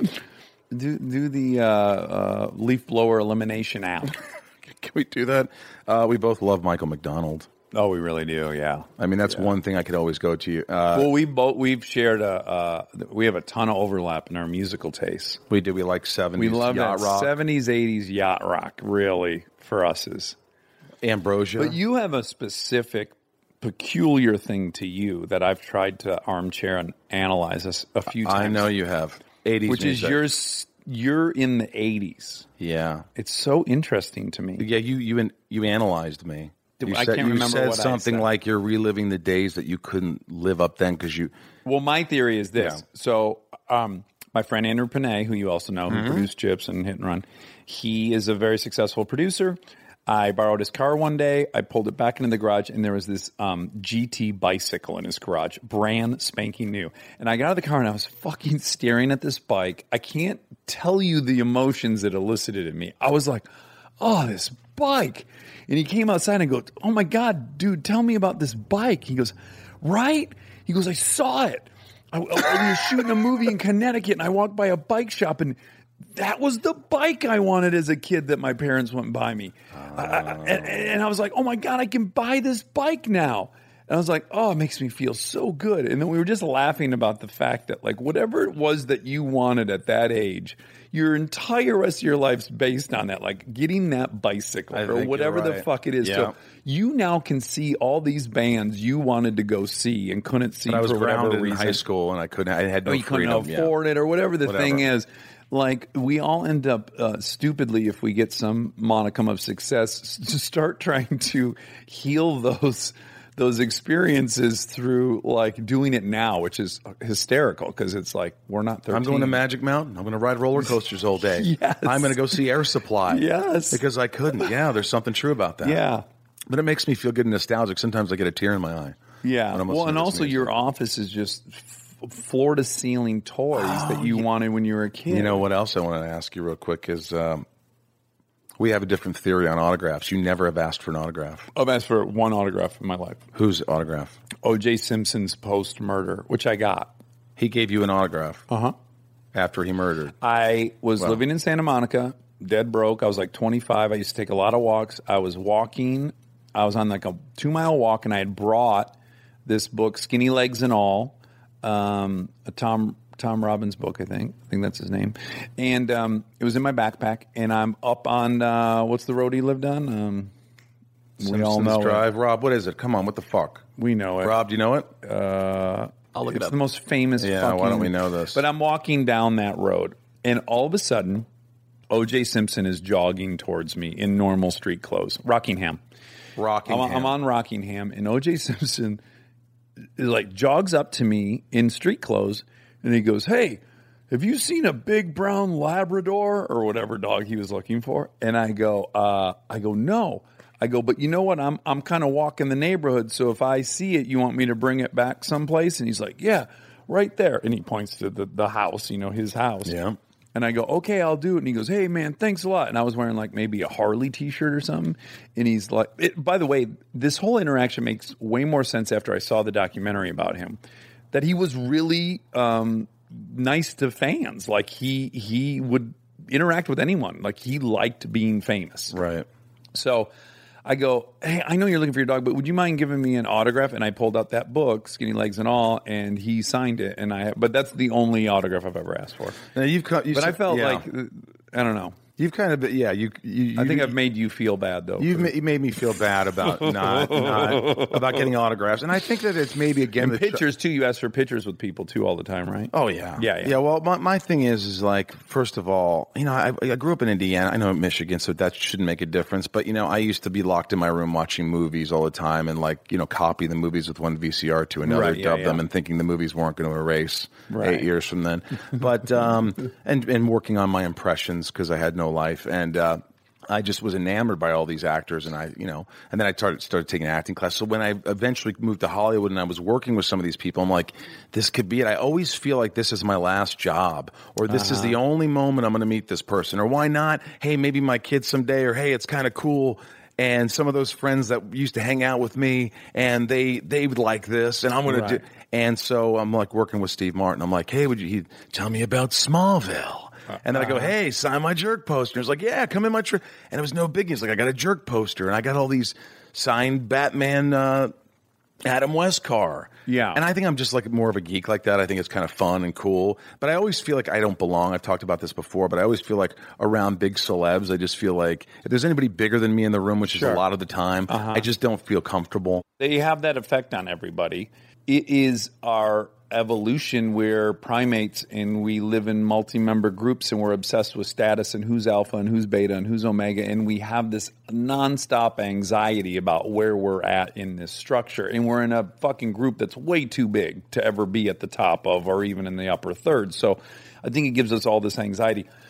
My argument against the autographs and photos is this. I'm with you on loving someone.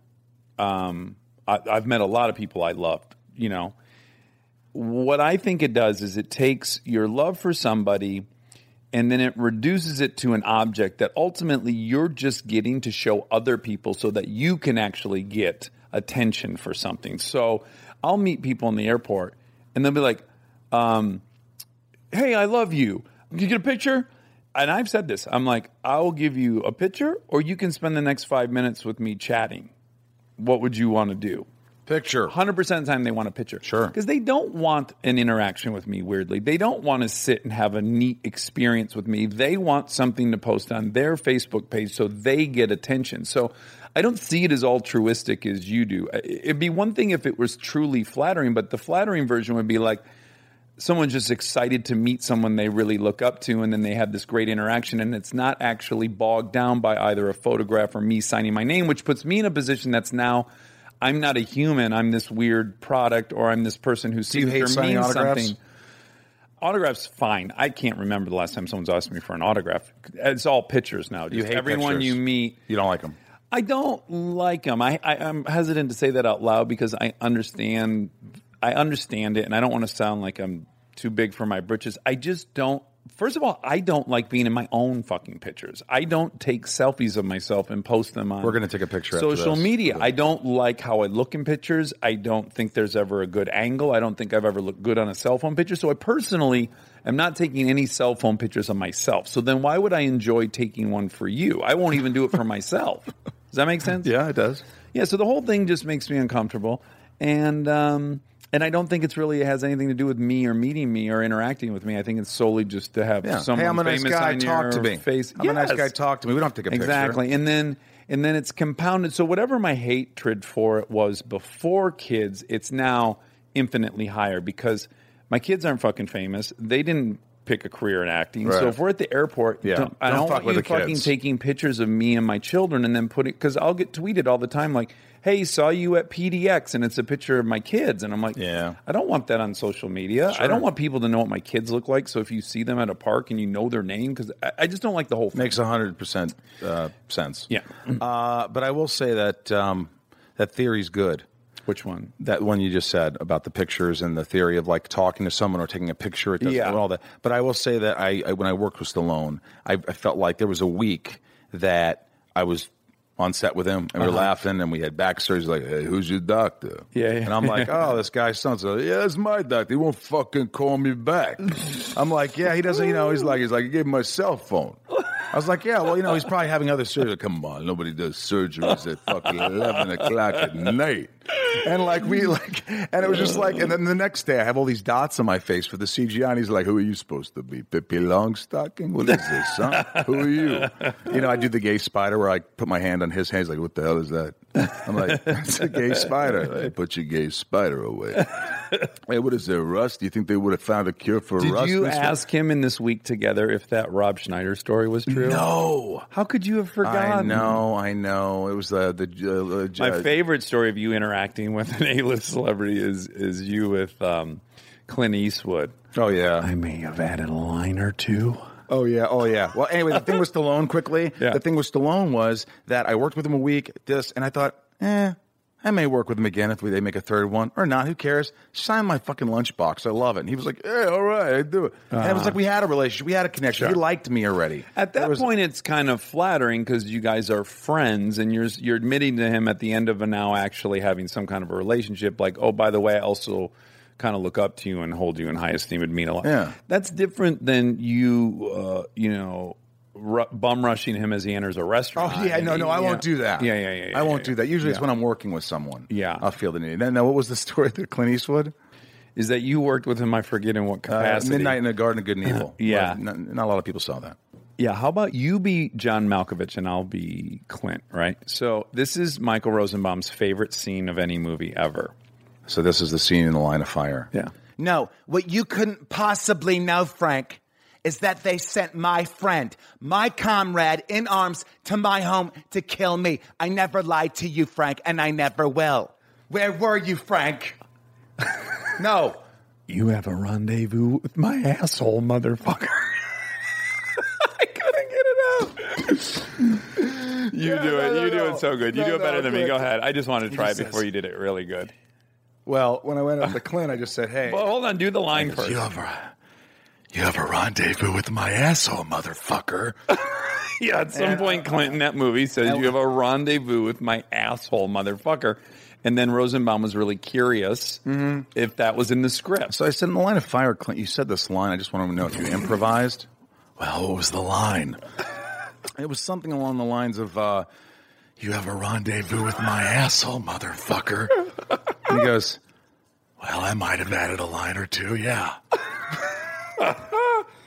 And so Rosenbaum told that story so often that we then said, how could you make that line even weirder? And it would be, you have a rendezvous with my asshole lips, motherfucker. You added lips. My asshole and we lips. put it in Brothers Justice. Yes, in Brothers Justice we said that. So line. now that's another thing. You have a rendezvous with my asshole lips, motherfucker. My asshole. What could be grosser than the words asshole lips? I've used it since then. I thought it was pretty genius. So now you have a propensity for me to use a big word like that. You've used a few today. Putting your friends in films. You put me in all of your films. That's I was right. cut out of the last one, but by no. I would never comment on your performance. No. Right? It made no sense. It's on the DVD. I hope you can get it. Oh, is it really? Yeah. Oh, nice. Yeah. Chips and you put me in Hit and Run. You put me in look, you come to Hollywood and you're like, friends make it big. You're like, they're going to put you in movies, but that doesn't happen a lot. James Gunn has put me in things. He put me in Guardians. You're three the other. For three. You're 3. I mean, you're 3 for 3, and I don't even expect it. But I always say, well, in the second role, which was the biggest of the 3, I actually wrote for you, which is even more different. I think it's one thing just to cast one of your buddies in this role you have open, but I specifically wrote whatever your character's name was in Hit and Run for you, Gil Rathbun. Gil Rathbun. Yeah. Which I got that name out of at Palms. Did I tell you where I got that name? I was writing that script in Palm Springs by myself in a hotel room, and I went out to eat, and I grabbed like one of those real estate circulars, to look at like houses there or whatever. And I started looking at the names of the real estate agents in Palm Desert and stuff, and they were a treasure trove of funny names. And one of them was like Terry and Gil Rathbun, and then you and your brother's names are Terry and Gil Rathbun. I love doing that. Let me try that thing. I want popcorn lung. It's just nicotine. Yeah. But you don't want to start doing that because then it's like, no, my gosh, now he's doing that around the kids. I'm not going to do this. Relapse. I don't want you to do that. I had a brief relapse. You had a brief asshole lips. I had a brief relapse with chewing tobacco recently. Oh, yeah, I went back on that for like 3 months. Oh, it's so gross. Jesus, it's gross. But my 2-year-old said tobacco really cute, which kind of made it worth it. What would you say? She's like, Daddy, this your tobacco? She called it tobacco like naturally. You know how old timers call it tobacco? Yeah, she called it tobacco. I love it. Yeah, but I stopped. Your kids are really cute, and I think you were honest when they were born. I thought your kids were really cute as babies. Mm-hmm. But I feel like you're the kind of parent that, like, if your baby wasn't cute, you'd say it. I feel like I'd own that, yeah. Because who gives a shit? Yeah. I was below average looking as a child. Yeah, me too. I'm being interviewed on the Inside Michael Rosenbaum's podcast. Hey, do you remember meeting Kristen? I still think that I know you had there was a game night or something the first time, but then I think here's the deal. Yeah. Do you know the story? Of course. Well, it was at the Kings game. Tell it all the time. It was at the Kings game. Red Wings Kings. Yeah. And we saw her there. That's right. That night. And I'd met her a week before at someone's birthday dinner. Like only 8 people. And we did not talk really at all. Right. There was no connection. Were you attracted to her though? Nope. Okay. And then you and I were at the Red Wings game like a week or so later, and we ran into her, and you knew her from being on the CW. I had met her. It became the WB. Oh, okay. Just kidding. No, it was the WB, and now it's CW? Oh, yeah, that's right. So you started chatting with her, And I'd be honest with you, I was attracted to her. Yeah. You knew that? Yeah. I was like, wow, this girl's beautiful. And she even said you guys used to flirt at those events. Like she whatever, did? WB events you had to go to. Or... I could have 2 kids right now. No, you couldn't have. No. Nope. You wouldn't have gone to therapy week 4. She would have dumped me month 3 before your first couples therapy. No, you just wouldn't have gone to couples therapy right out of the gates. Right. But go ahead. So did I get her number for you? No. What happened was you were talking to her, and I was like, oh, this girl's really cute. And then I started talking to her a lot, and she reminded me that we had just met at Shauna's birthday party. And I was like, oh, my God, that's right. I didn't remember that right out of the gates. Right. And now as I was talking to her, I was like, this girl's really cute. She is so sparkly. And then I said, do you have any more of that gum? This is what she always tells. Do you have any more of that gum? And she said, just a piece in my mouth. And I said, okay, I'll take half. And she gave me half the piece. And she was like, oh, this boy likes me. And then I got her number the next day from Shauna, whose birthday party it was we were at 8 days before. How many dates before you slept with her? I don't know, but more than normal. Took a while. Not a lot. She's a good girl. And it did not take a while. 4 dates? It wasn't. I don't remember. Right. Yeah. I'm going to read some tweets real quick. Oh, wow. You really did some research. Well, that's my here. producer, but I wanted to make it kind of interesting. You just tweeted. I like your tweets. That's why some guests I don't read their tweets. Okay. Sometimes when I see a really beautiful house, I stare at it and let myself believe my kids would be super cooperative if we lived there. Yeah. And that one thing I'll say about my tweets is, with rare exception, they're real. It's like people who do stand-up who tell fake stories. I can't stand that. Yeah. I loved Richard Pryor's my favorite all-time Me too. stand-up, as them. many people. Because all of his stories were fucking real. You knew that shit really happened. Yeah. I hate when people are like telling some bullshit. So anyways, yes, that day I was taking my kids to the park and they were being fucking assholes. And Kristen was working all day. It took me so long to get them in the car. There was a huge traffic jam to get to the park. I drive by this house and I just stop and I look at it because it's beautiful. And I was just imagined what our life would be like in that house. And I really thought they would be nice. Selfish thought of the day. Should I tweet about this great restaurant? I want them to be busy enough to stay open, but not wait in line busy. Do you ever so have true. that thought? Oh, yeah, sure. Yeah, that's the place right next to Bowery, next by ArcLight, that Mediterranean joint, Farfalla or something. People are pumped for self-driving cars. They can read or text, they say. I say we've had them for 100 years. They're called buses. It's one of my favorites. It's true, right? Mm-hmm. This wasn't a very deep dig. This is all like within the last month. Oh, yeah, that's why. I thought they were. Okay. I've noticed that people who regularly use the phrase "is what this country was built on" typically have zero knowledge of U.S. history. Yeah. I'd like to ask you a question. Sure. Who said "Ich bin ein Berliner"? I am a Berliner. What's weird is I'm inclined to say it was Hitler, but he's from Austria. But I'll say Hitler. Most people would say Hitler. It was Kennedy. When he came to Germany, he said, I am a Berliner now. Ich bin ein Berliner. And Berliner actually means a donut. Oh, great. So he said, I am a donut. And was he? I don't know. I can't remember. I don't know my U.S. history enough to know if John F. Kennedy was a donut or not. In my head all morning, hanging out the passenger side of his best friend's ride, scream and holler at me. This is when I thought, maybe I don't know Dax as well as I used to. What song is that? Scrub. Sing it. I don't want no scrub. Scrub is a man that can't get no love from me.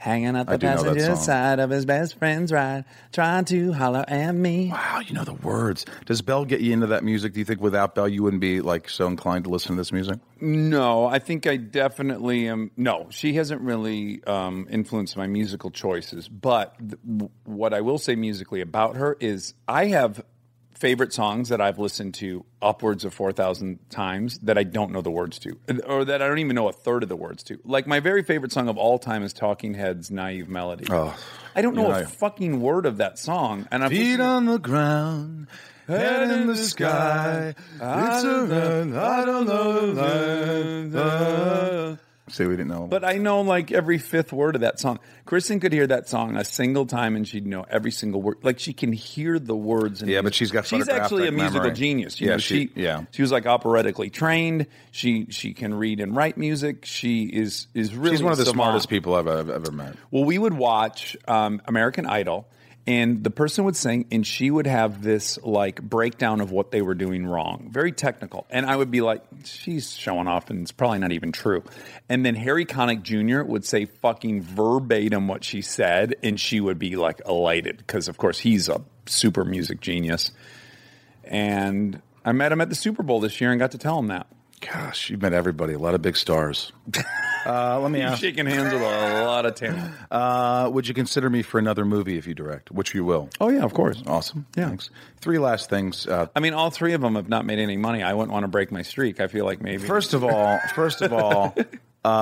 Brothers Justice is a hilarious little documentary that you made, and that you did that for pennies, and people don't realize that. Yeah. $5,000, and it was, it's hilarious, and I loved it. And I think what matters most is like, look, I made a movie for like $800,000, and I love it. And, yeah. Rotten Tomatoes could sit here and give it 11%. Sure. Fuck Rotten Tomatoes. Yeah.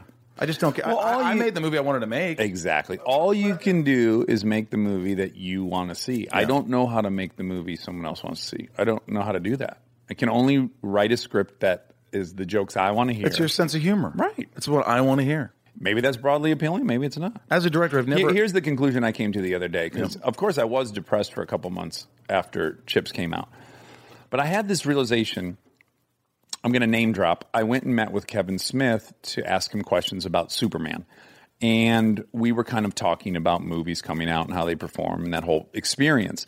And I said, what's funny is if I went back in time and found 16-year-old Dax Shepard on his, fucking lunch hour at high school and said, hey, doing someone's you're going to write and direct and star in a movie at Warner Brothers. I would never say, how much does it make?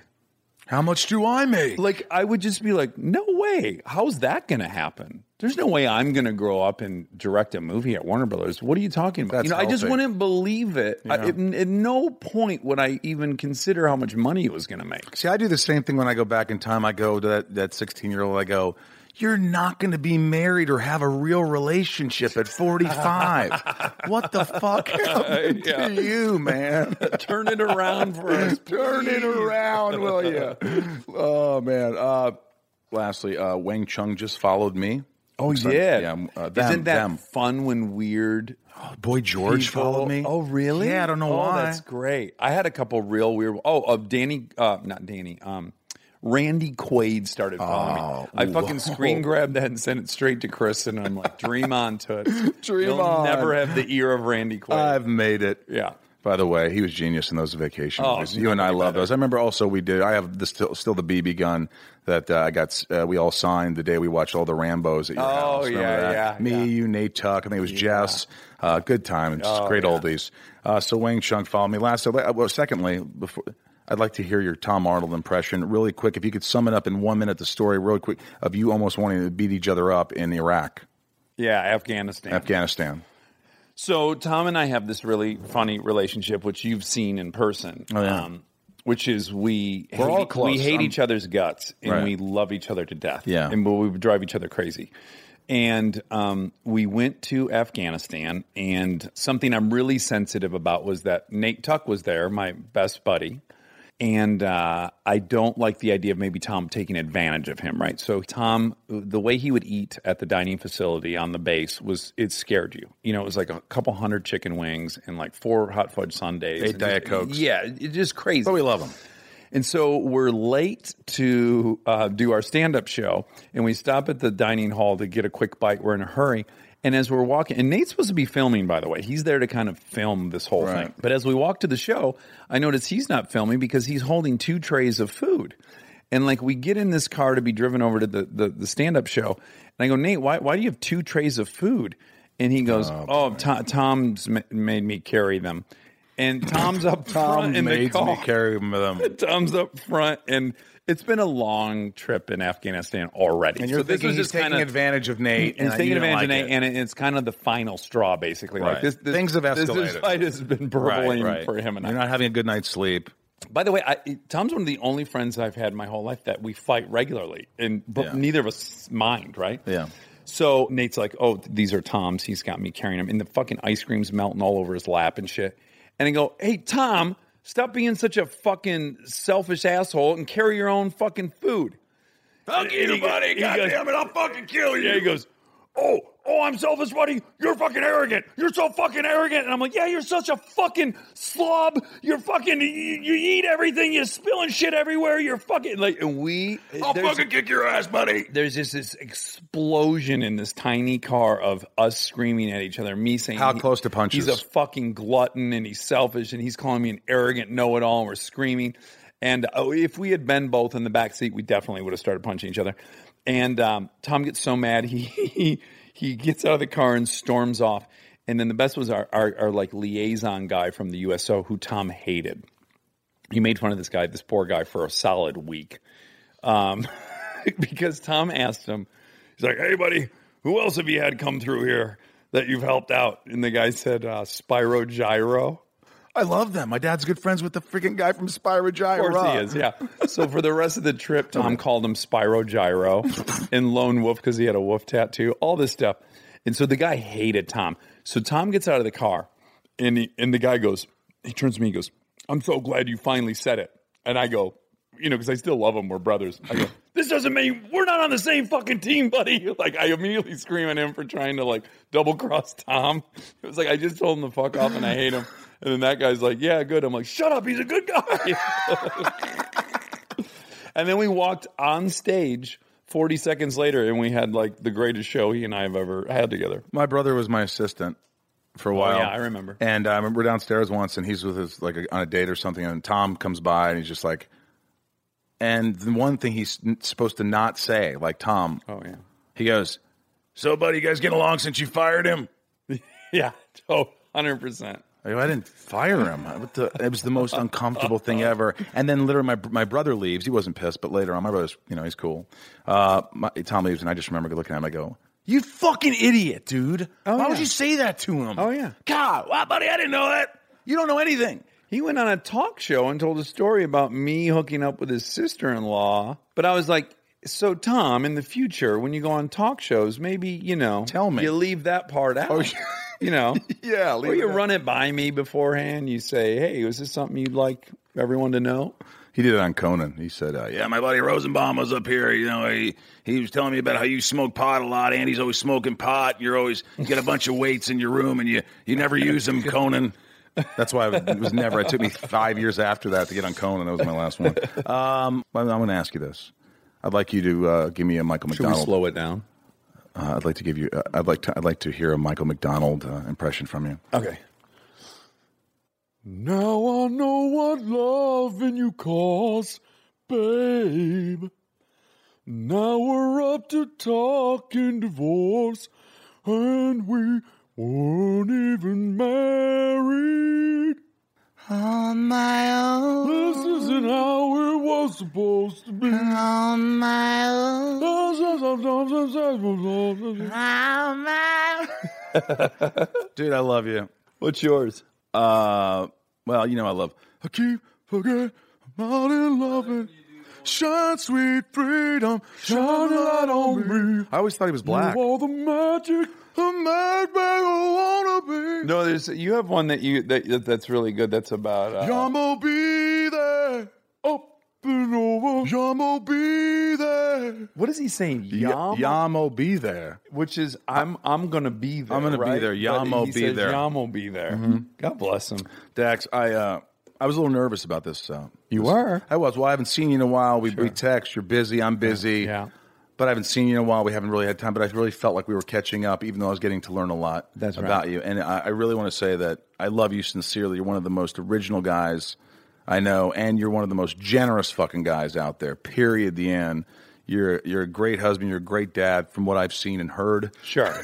You don't know everything, but yeah. You're a great friend. I think you're phenomenally talented. And honestly, thank you. And I too love you. I've loved you since we met. We've been friends. One of my longest friendships here in Los Angeles, and never laugh harder than hanging out. You and I, we get into a weird zone that only you and I think is funny. Yeah. I agree, and we'll show people in public, and they'll be like, "Who are these idiots singing Michael McDonald down the street?" But it's been a pleasure. Thank you for allowing me to be inside of you. Yes, and thanks for entering me.